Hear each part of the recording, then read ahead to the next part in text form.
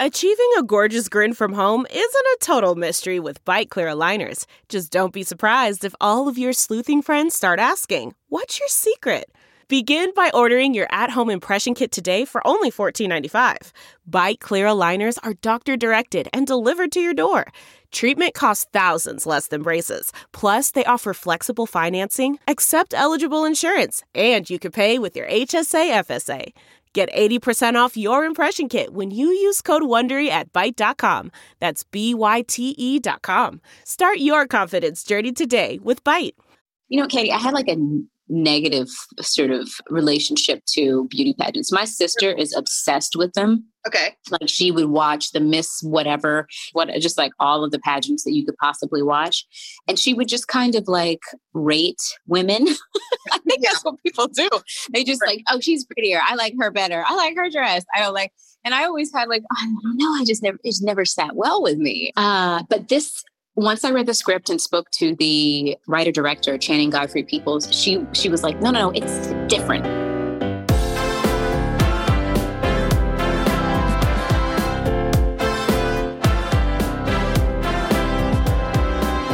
Hello, and welcome to another episode of Push the Envelope. I'm the AV Club's editor-in-chief, Patrick Gomez, and this week we'll be hearing from Miss Juneteenth star Nicole Beharie.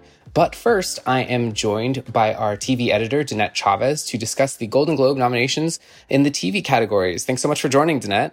Sure. Looking forward to digging into these categories. Yes. So last week we had our senior writer, Katie Reif, come on and kind of discuss a little bit about the piece that you all put up on the website about the snubs and surprises and kind of what SAG got right versus Golden Globes. And we kind of really discussed how many people are part of the nominating committee in the Golden Globes and in the Hollywood Foreign Press Association, and why there are maybe some surprises among this list of nominees. You know, we can dig into that a little bit, but do you have any general initial thoughts before we dig into the major categories here about the Golden Globes and how they stack up compared to other award shows? I mean, as you guys have already discussed, it's a very insular group. Nobody knows a ton of who's voting from year to year. My whole attitude towards the Golden Globes has always been, you know, I look for the off the cuff moments in the ceremony, and I don't worry too much about the lead up to the actual show. Yeah, you know, I think it's a show that's a good time with Tina Fey and Amy Poehler hosting this year. I think, you know, we're all going to enjoy it at the very least. There may be, you know, part of the fun of the Globes is like, oh my God, I can't believe they gave it to that person, or oh my God, I can't believe that person lost. And it's not that anyone's like, you know, it's not that we hate any of these people nominated. It's just like a lot of times we're just like, well, that's the Globes. They're going to go with the starriest person, or they're going to go with like the new shiny thing in a way that other award shows do to some degree, but I think a lot less. But let's step into these major categories. So we are going to be discussing the Best Television Series Musical or Comedy, Best Television Series Drama, and then Best Limited Series or Motion Picture Made for Television. But let's kick off with Musical or Comedy, Danette. I will go ahead and list those nominees. This year they are Emily in Paris, The Flight Attendant, The Great, Schitt's Creek, and Ted Lasso. Danette, take it away. What are your thoughts here on this list? I know we said that we avoid the attitude of, oh, you know, what's this one thing doing here in place of this other thing? But I don't think very many people can look at the nominations for Emily in Paris and not think some version of that. You know, I think Lily Collins is such a charming performer.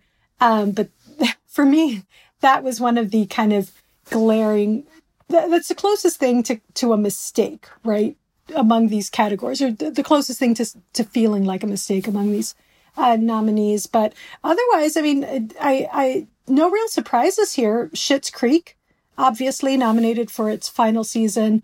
Do you think the Levies are going to have as big of a night at the Globes as they had at the Emmys?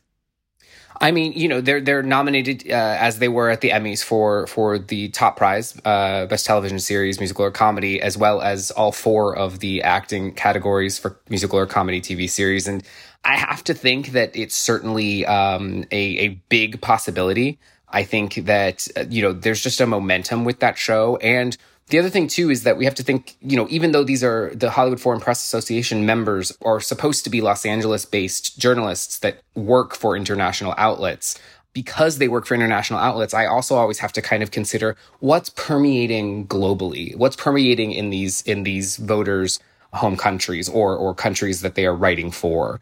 And I do feel like Schitt's Creek is one of those shows that has kind of permeated beyond the US. Obviously, it's a Canadian show, so we've got that extension already.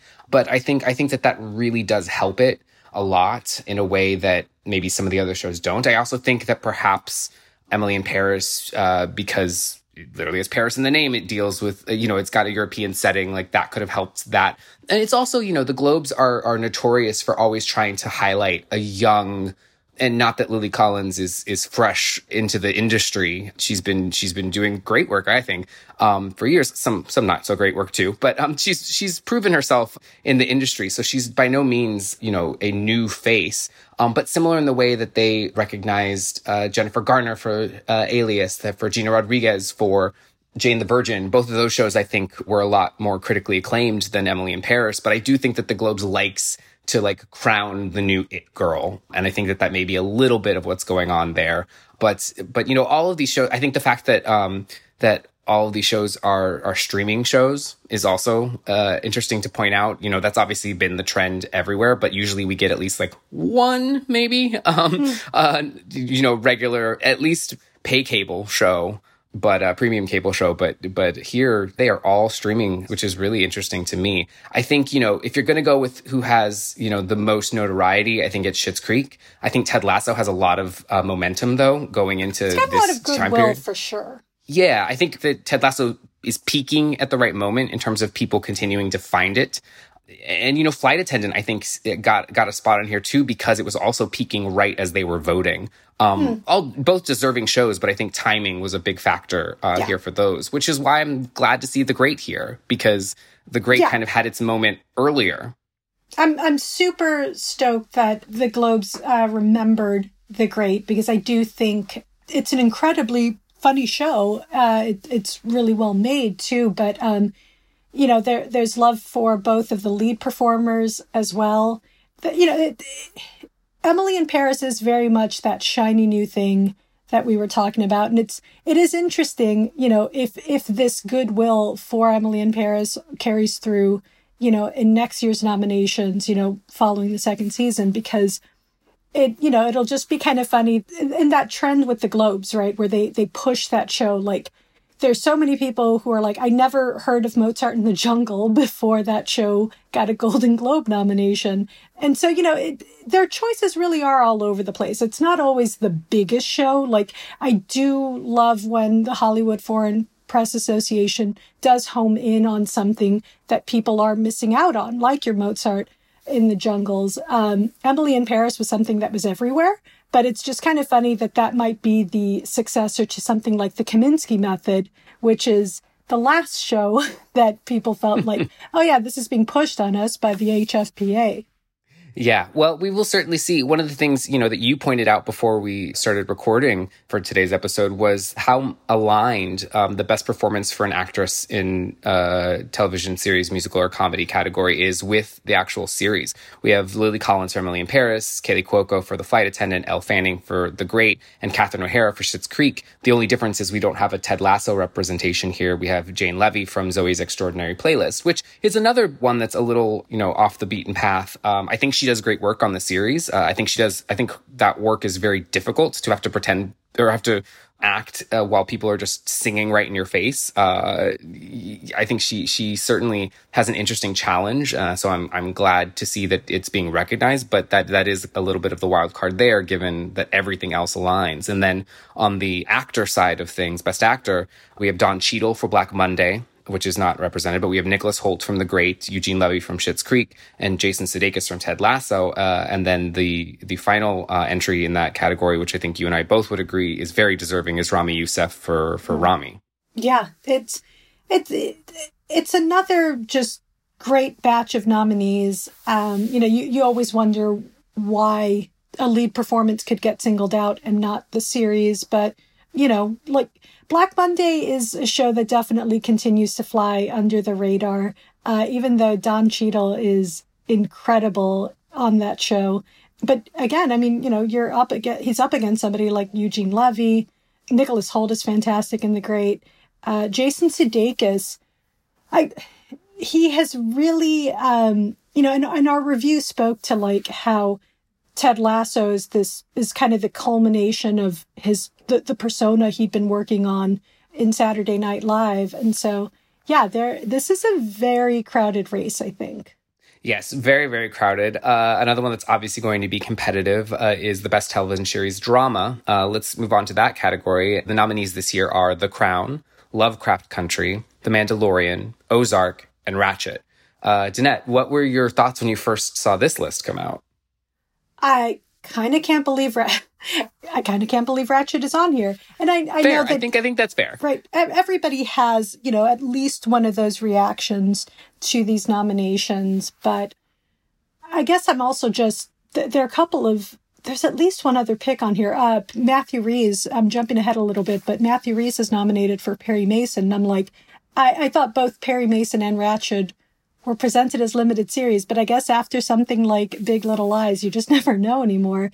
And maybe this is just kind of wishful thinking, right? Like, let's get Ratchet season 2. But I think maybe they thought that these would be less competitive.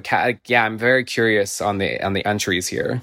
Yeah, I mean, when you see something like Better Call Saul missing out on the Best Drama nomination, but Bob Odenkirk's work is recognized, it's obvious that they were paying some attention, but, you have to wonder how much of this is about having the flashier show.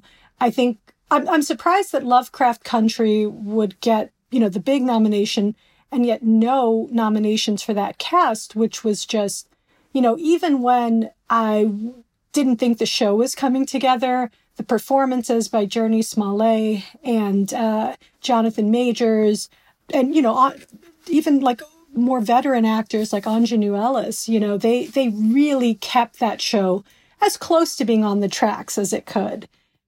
I agree. I think, the nominations there are a little reverse to what I would have wanted to see.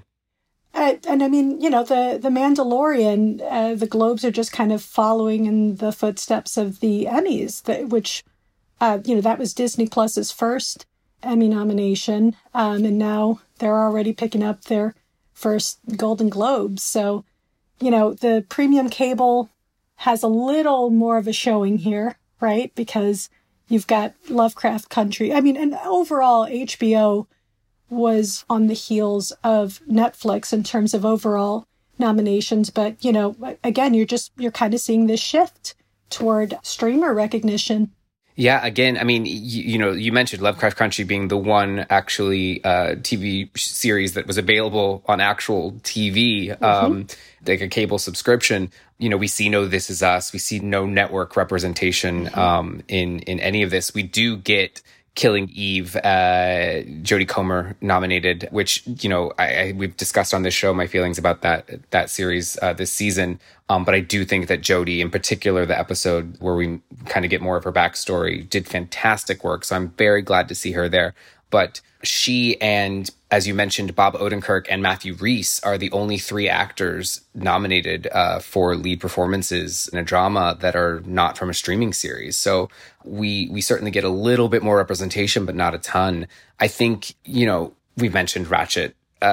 For me, Ozark is just too dark to watch, as we've mentioned here before. I think what I've seen of it is fantastic work. I think, from Laura Linney and Jason Bateman and I think that the whole cast is fantastic. I just I don't enjoy watching it because I feel like I can't actually see it.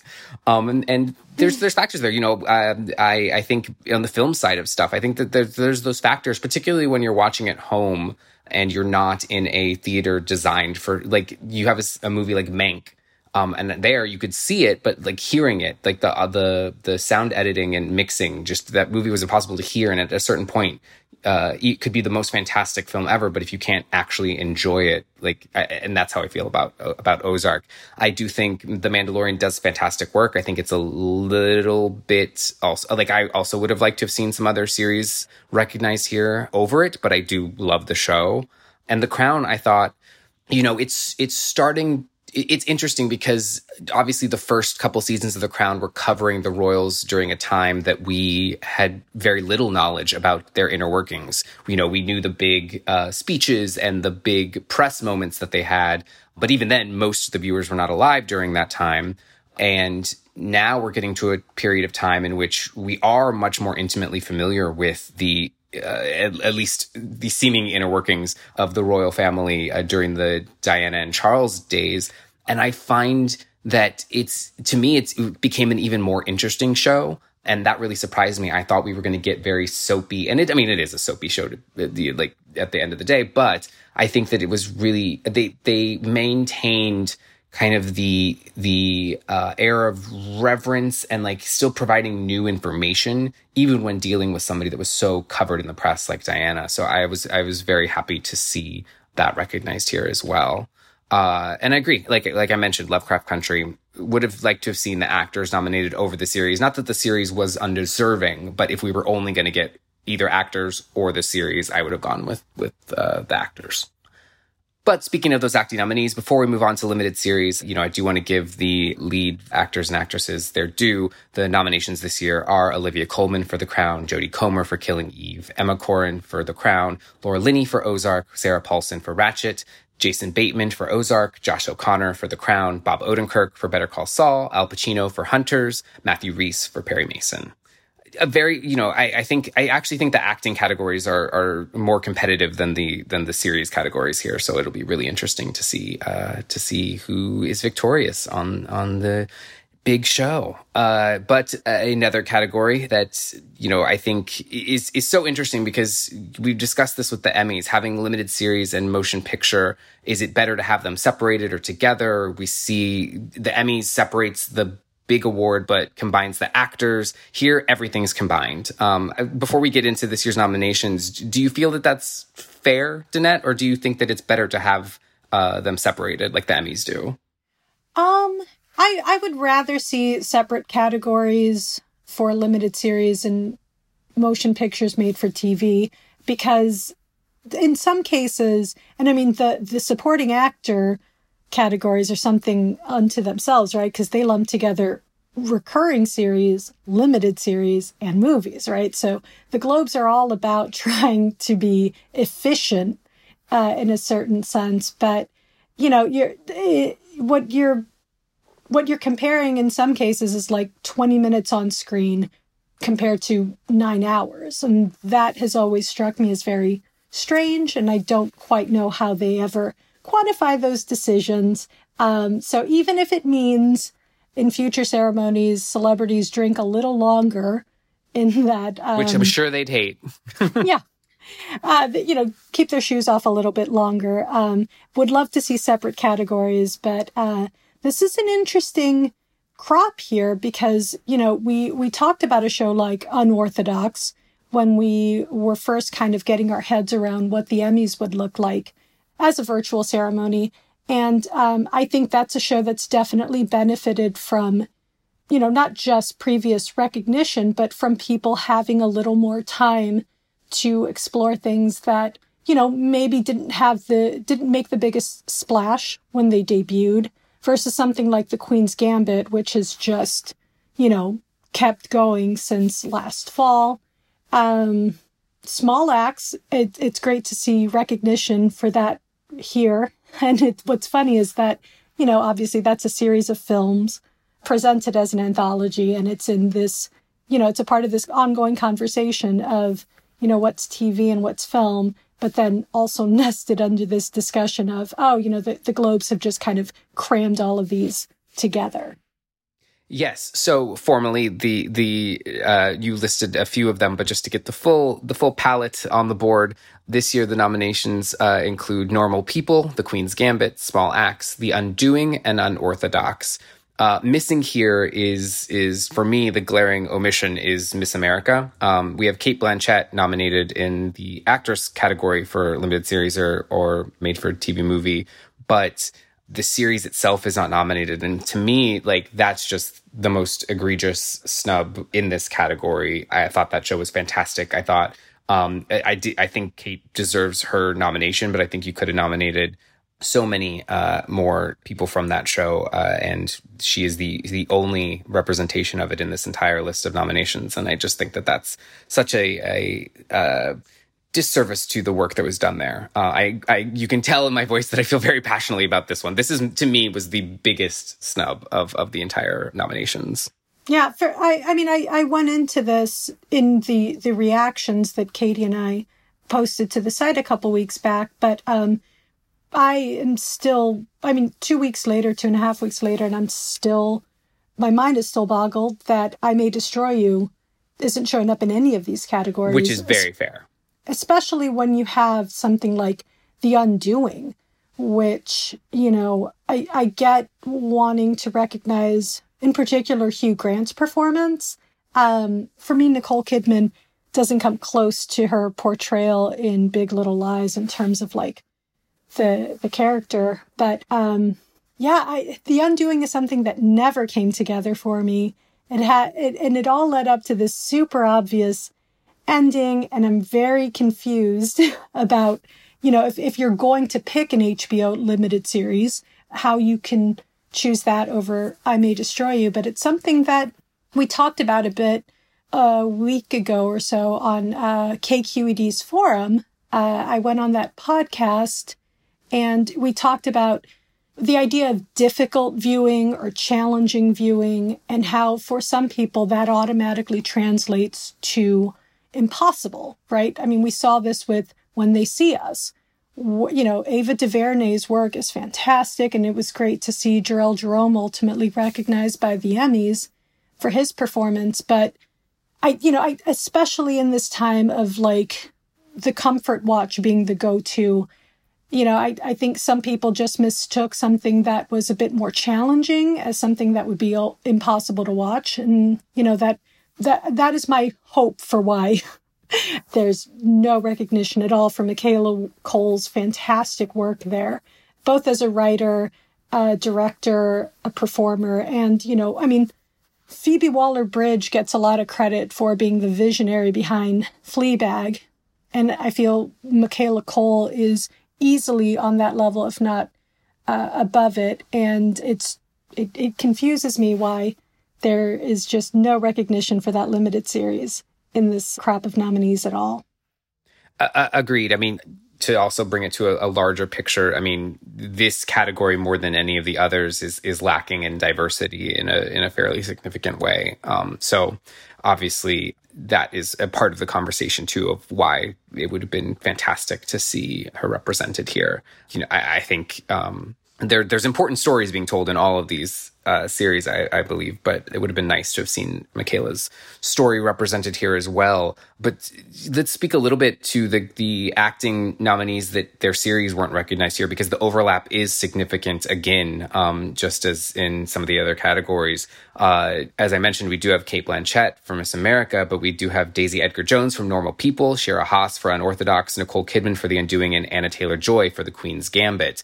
So Cate Blanchett is the only one nominated here, and we see Small Axe not have any representation here. And again, to your point, we have a whole series to look at. We have multiple episodes of fantastic work from Cate Blanchett versus, because Small Axe was an anthology series of films, each actress would really only have had her film to show here. So there's just less material to be impressed by. And not that you can't be impressive in 5 minutes on screen, but I do think that that's maybe a little bit of a factor here, which is interesting. But I'm very glad to see Shira Haas here. We've already discussed Nicole Kidman, and I don't I think The Queen's Gambit is great. There's some other stuff, as I mentioned, that maybe I would have wanted to see. Maybe not over Queen's Gambit, but I do think that Anna Taylor-Joy is just a no pun intended, a joy to watch. And so I'm glad she's getting recognition at the very least.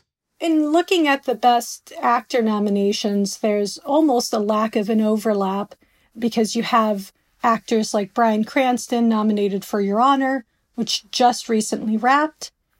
Jeff Daniels for the Comey role. We've talked about Hugh Grant in The Undoing. Mark Ruffalo taking on the latest Marvel actor to take on a dual role on television for I Know This Much Is True. And Ethan Hawke for The Good Lord Bird. We haven't talked a ton about who our favorites are in some of these categories, but Ethan Hawke easily gave one of my favorite performances of the last year. So he's definitely my favorite in this category.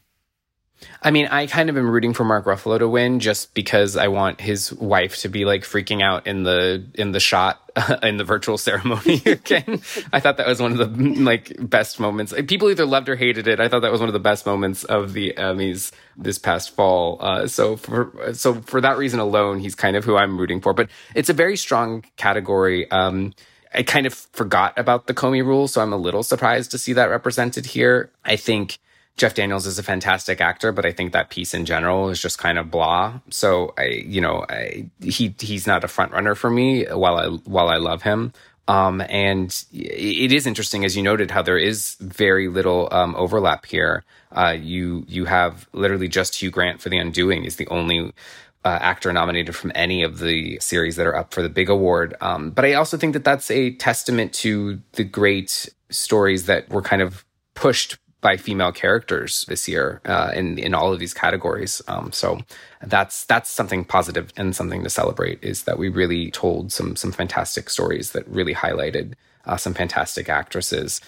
It's, I think when we look into what the show is going to be like, as I mentioned, obviously we've got Tina Fey and Amy Poehler hosting. It's going to be this virtual bi-coastal fusion of in studio and at home and all this kind of stuff similar to the Emmys.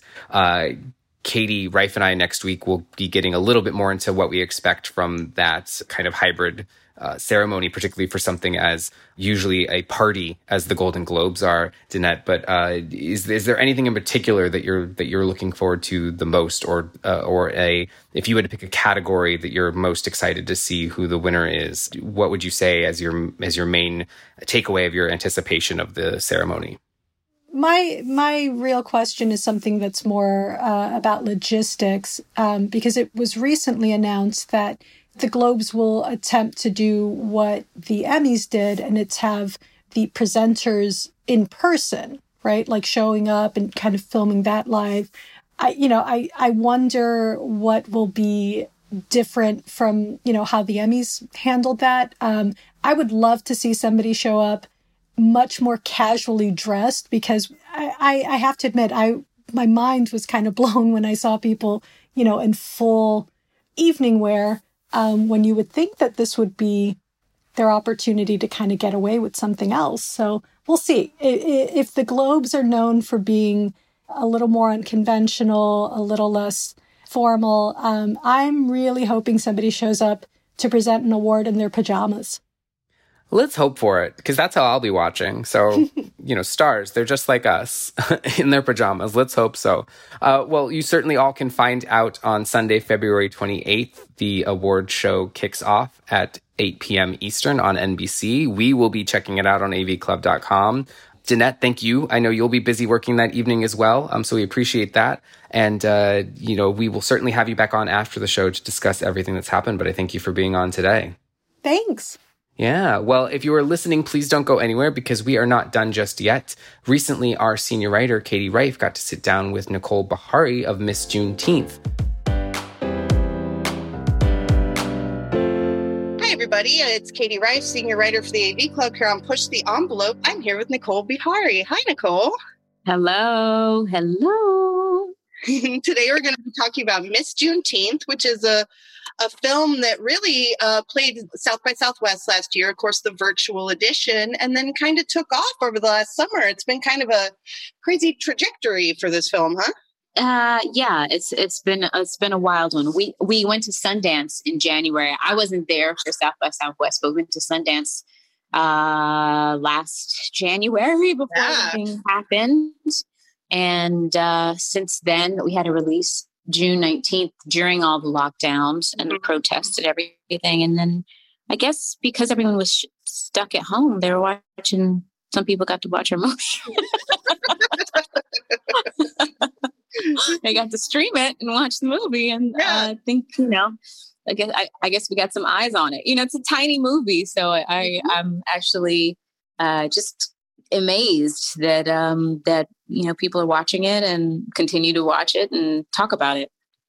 Did you have any experience with beauty pageants going into this film? No. Actually, I had, Katie, I had like a negative sort of relationship to beauty pageants. My sister is obsessed with them. Okay. Like she would watch the Miss whatever universe, world, South Carolina, Texas, just like all of the pageants that you could possibly watch. And she would just kind of like rate women. I think that's what people do. They just like, oh, she's prettier. I like her better. I like her dress. I don't like, and I always had like, I don't know. It never sat well with me. So my understanding of pageants was sort of like the Trump pageants from the, 80s and 90s. And I guess recently. But once I read the script and spoke to the writer-director, Channing Godfrey-Peoples, she was like, no, it's different. It's like scholastic. It's all about history and scholarship. And it's not about like, your aesthetic physical form. It's about the community and just sort of rooting these young ladies in confidence in the community. And I was like, oh, okay, interesting.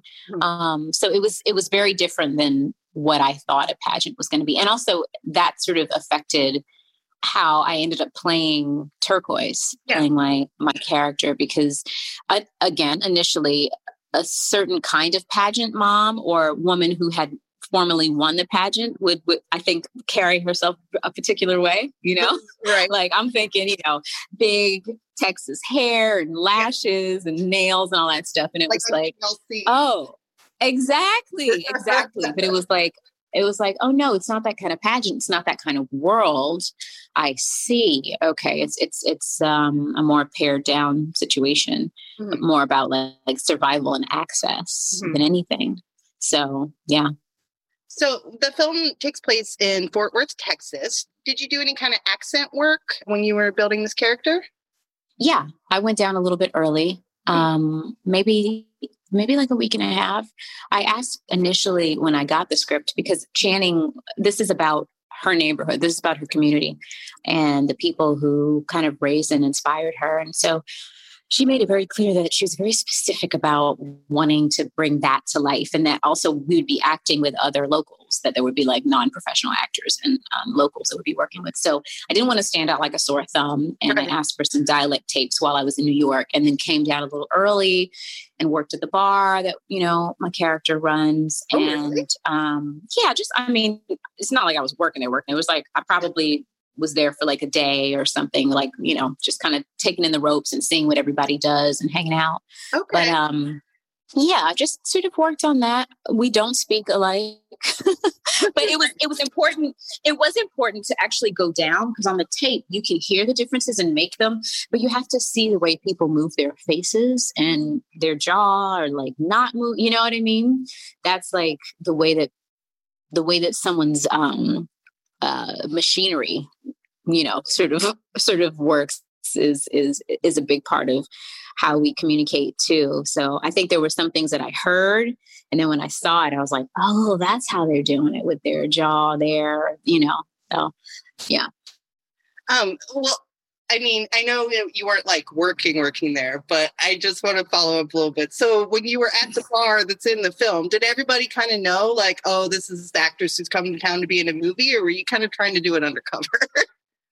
Well, I had somebody there with me from the film, like one of the producers who had already been in there. So I think a few people, like, the owner, obviously, and some of the waitresses knew, because I was behind the bar, and they're like, why is this lady here?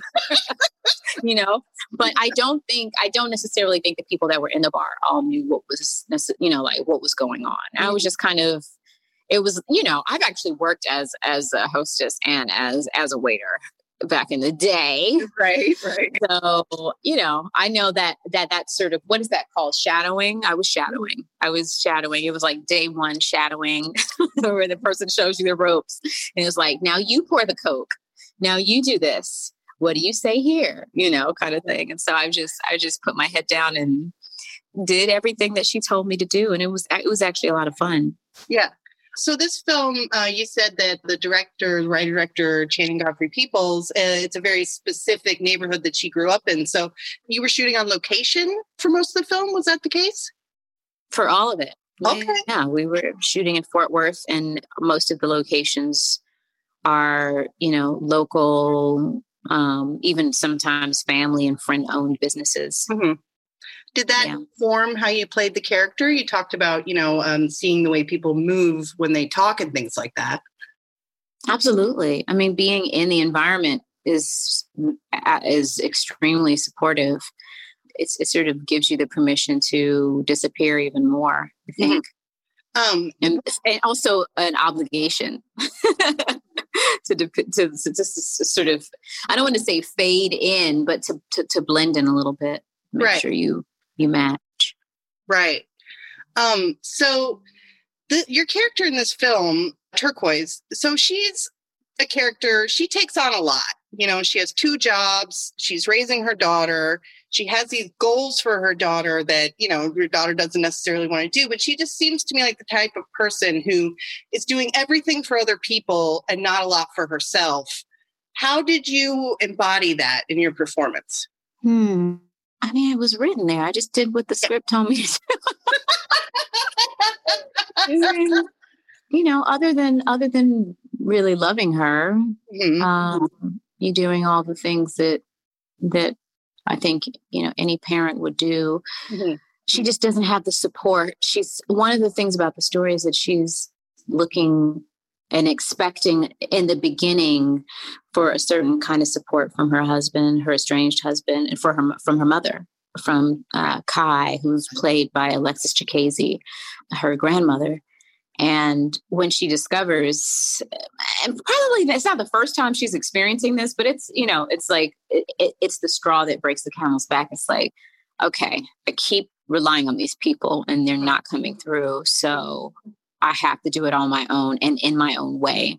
And then she just becomes very determined and kind of narrow-minded. Mm-hmm. Now that I'm outside of it, when you're playing it, you don't want to pass that kind of judgment, but kind of narrow-minded in how she thinks that Kai can succeed and thrive as a young woman, and really pressures her into participating in this pageant in order to get, it's not just about the pageant though, it's like in order to get a scholarship so that she can go to, college, because honestly, Turquoise can't afford it right now on the paycheck to paycheck, multiple hustling 3 jobs kind of thing.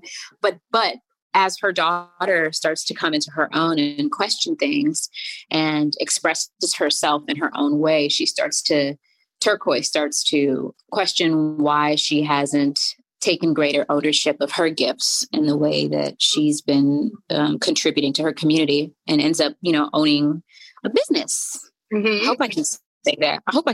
I can say that, right? Yeah. It's not the kind of movie that I would really be super concerned about spoilers, honestly. What was your on-set relationship like with Alexis Chikese, who is playing your daughter?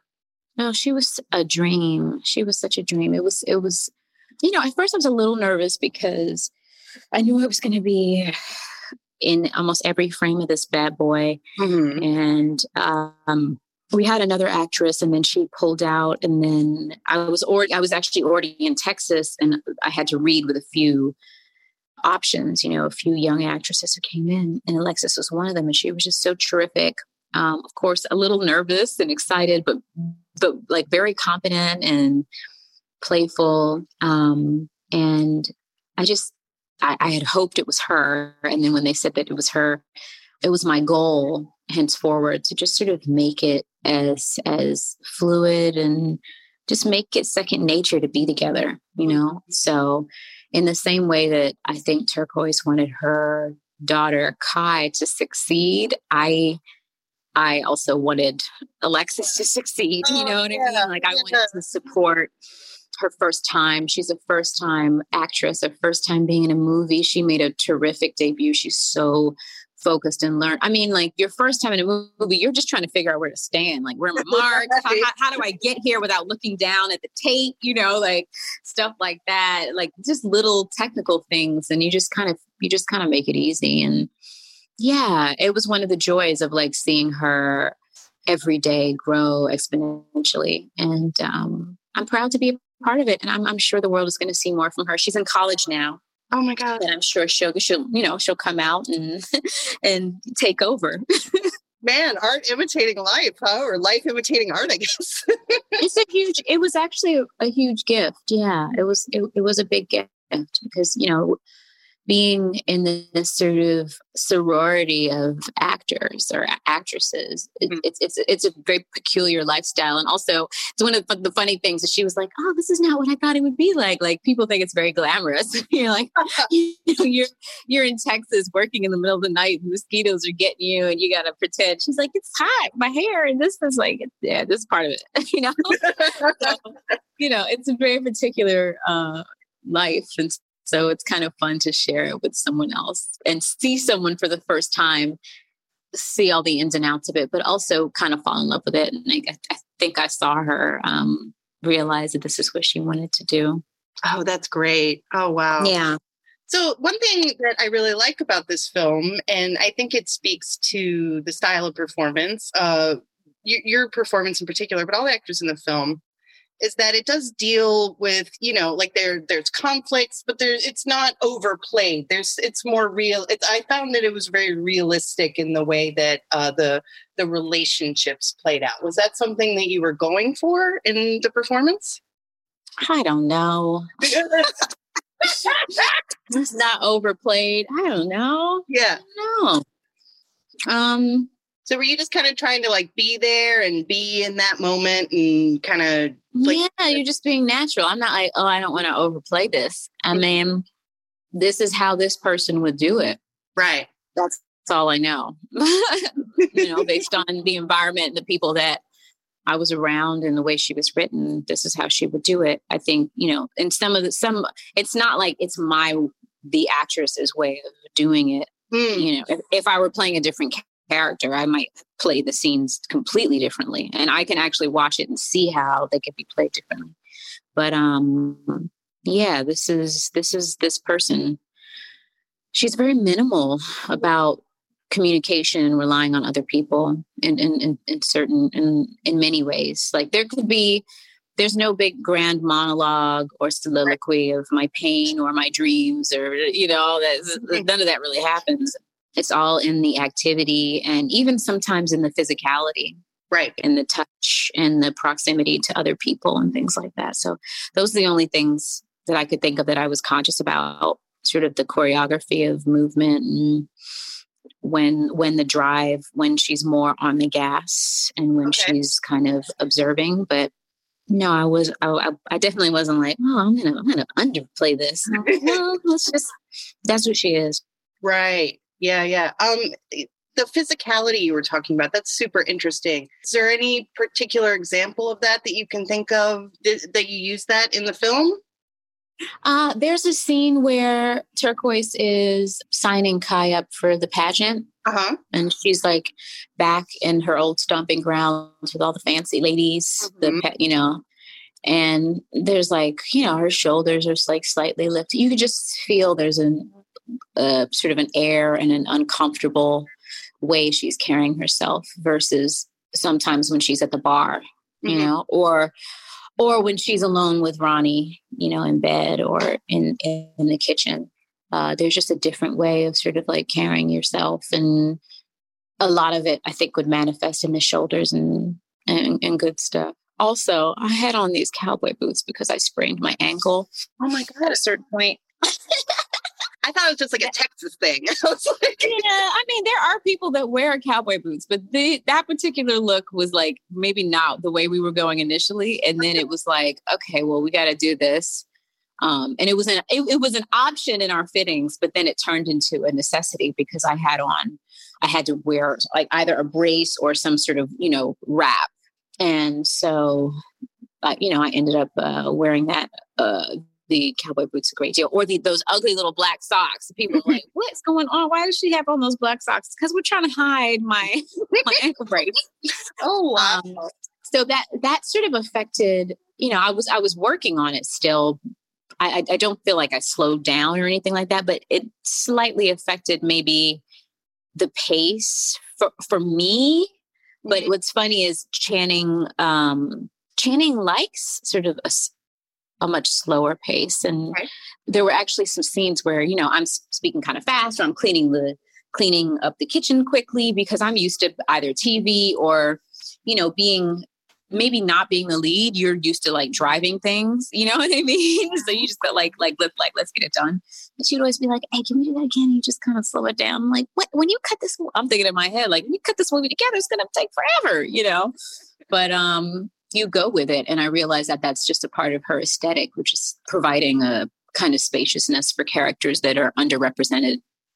So you talked about character and how, a lot of your decision-making in the film was driven by character. Is that the way that you like to act generally, or do you go for more like of an intuitive approach? Oh my goodness. Wow.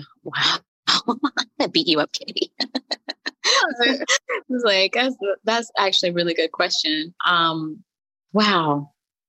I love talking about technique. I think it's so interesting. Yeah, I think it's probably character. This is my first time actually being in the environment of anything. And it's my first time working with someone who knows the environment and who wrote it and, like the whole thing more than we do. No, that's wrong, actually, because when I did 42, Rachel Robinson was on set sometimes, and I got to had some conversations with her, and she obviously knows more than anyone what actually happened with Jackie Robinson in his life, and she was actually there. But yeah, I feel like it's always about character because you don't always get environment. Sometimes, like I recently shot 2 other things, and we're working during COVID. We're on, sound stages that are extremely sterile and like in every way, you know what I mean? Just that we can be safe. So you're not getting a lot of environmental input. You're just having to bring it yourself, bring it onto the lot and onto the screen. So yeah, I think the character stuff is just like respecting the script and then having a conversation with the director about what their intentions are and what the character means to them and, what they really want to see and, going through the scenes. We don't always get rehearsal time. Right. I didn't really get that on this project to like rehearse and read through things, but I felt like I had a good feeling for what her intentions were and the people who inspired it. So, yeah. Well, one more question. Speaking of character, Turquoise is a very nostalgic person. She really looks back. Are you a nostalgic person?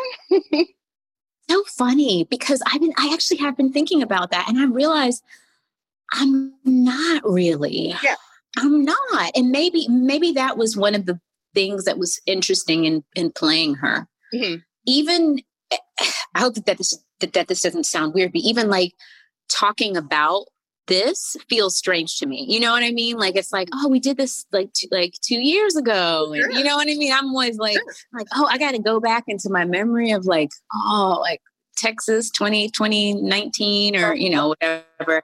So I'm not really, but I think that there was something really beautiful about getting to play someone who really is. And then even larger than that, the community is nostalgic, right? The community, this is Juneteenth. Miss Juneteenth is a pageant, but Juneteenth is a holiday that's like commemorated, that should probably be should be commemorated nationwide, which is the final abolition of slavery, which is 2.5 years after the Emancipation Proclamation, right? And so this community has always celebrated this and has a great deal of reverence for mom and pop restaurants and like supporting the community and keeping all their small businesses afloat. I'm playing a character in the community, but being there, I actually got to feel it and see it, and also feel the support that was there for our writer-director, for Channing. And I can see why you would be nostalgic if you have your roots so deeply laid in your community and in the history and how you got here. And like I said, my family was in the service, moving around. So I never really had that kind of relationship with a place before.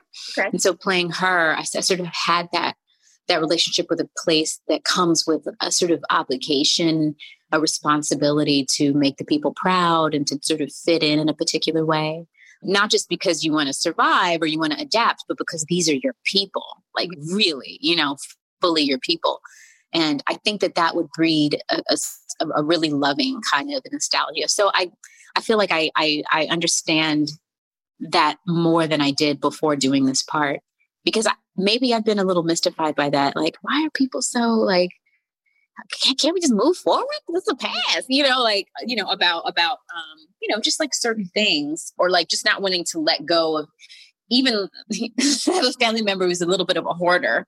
And I'm like, I don't get it. It's like, there's so many memories in that house and with that stuff, that's something I've never really understood. But Turquoise is that way in the beginning. And then she kind of steps into the future, which is more of where I like to live, which is not necessarily healthy either, by the way. Like probably better to be in the present, you know what I mean? But my mind doesn't wander into like, what's the future going to be? Like, or let's plan. It's all about balance, right? Yeah. That's what they say. That's going to about do it for this week's episode of Push the Envelope. But if you want to check out Nicole Beharie's Gotham Award-winning performance in Miss Juneteenth, that film is available on video on demand. And Push the Envelope will continue to be available wherever you get your podcasts every Thursday. So please remember to subscribe and like and comment. Let us know what your thoughts are about the upcoming Golden Globes. If you have any favorites to win or snubs and surprises that really shocked you, we definitely want to hear it. Let us know in the comments wherever you get your podcasts. Let us know on abclub.com, or you can find me on social at Patrick Gomez LA. But until next week, bye.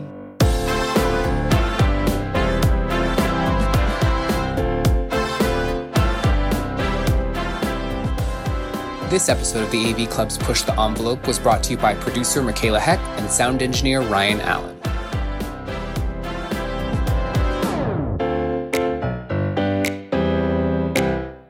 Look around. You can find cars like these on AutoTrader, like that car riding your tail. Or if you're tailgating right now, all those cars doubling as kitchens and living rooms are on AutoTrader too. Are you working out and listening to this ad at the same time? Well, multitasking pro, cars like the ones in the gym parking lot are for sale on AutoTrader. New cars, used cars, electric cars, maybe even flying cars. Okay, no flying cars, but as soon as they get invented, they'll be on AutoTrader. Just you wait. AutoTrader.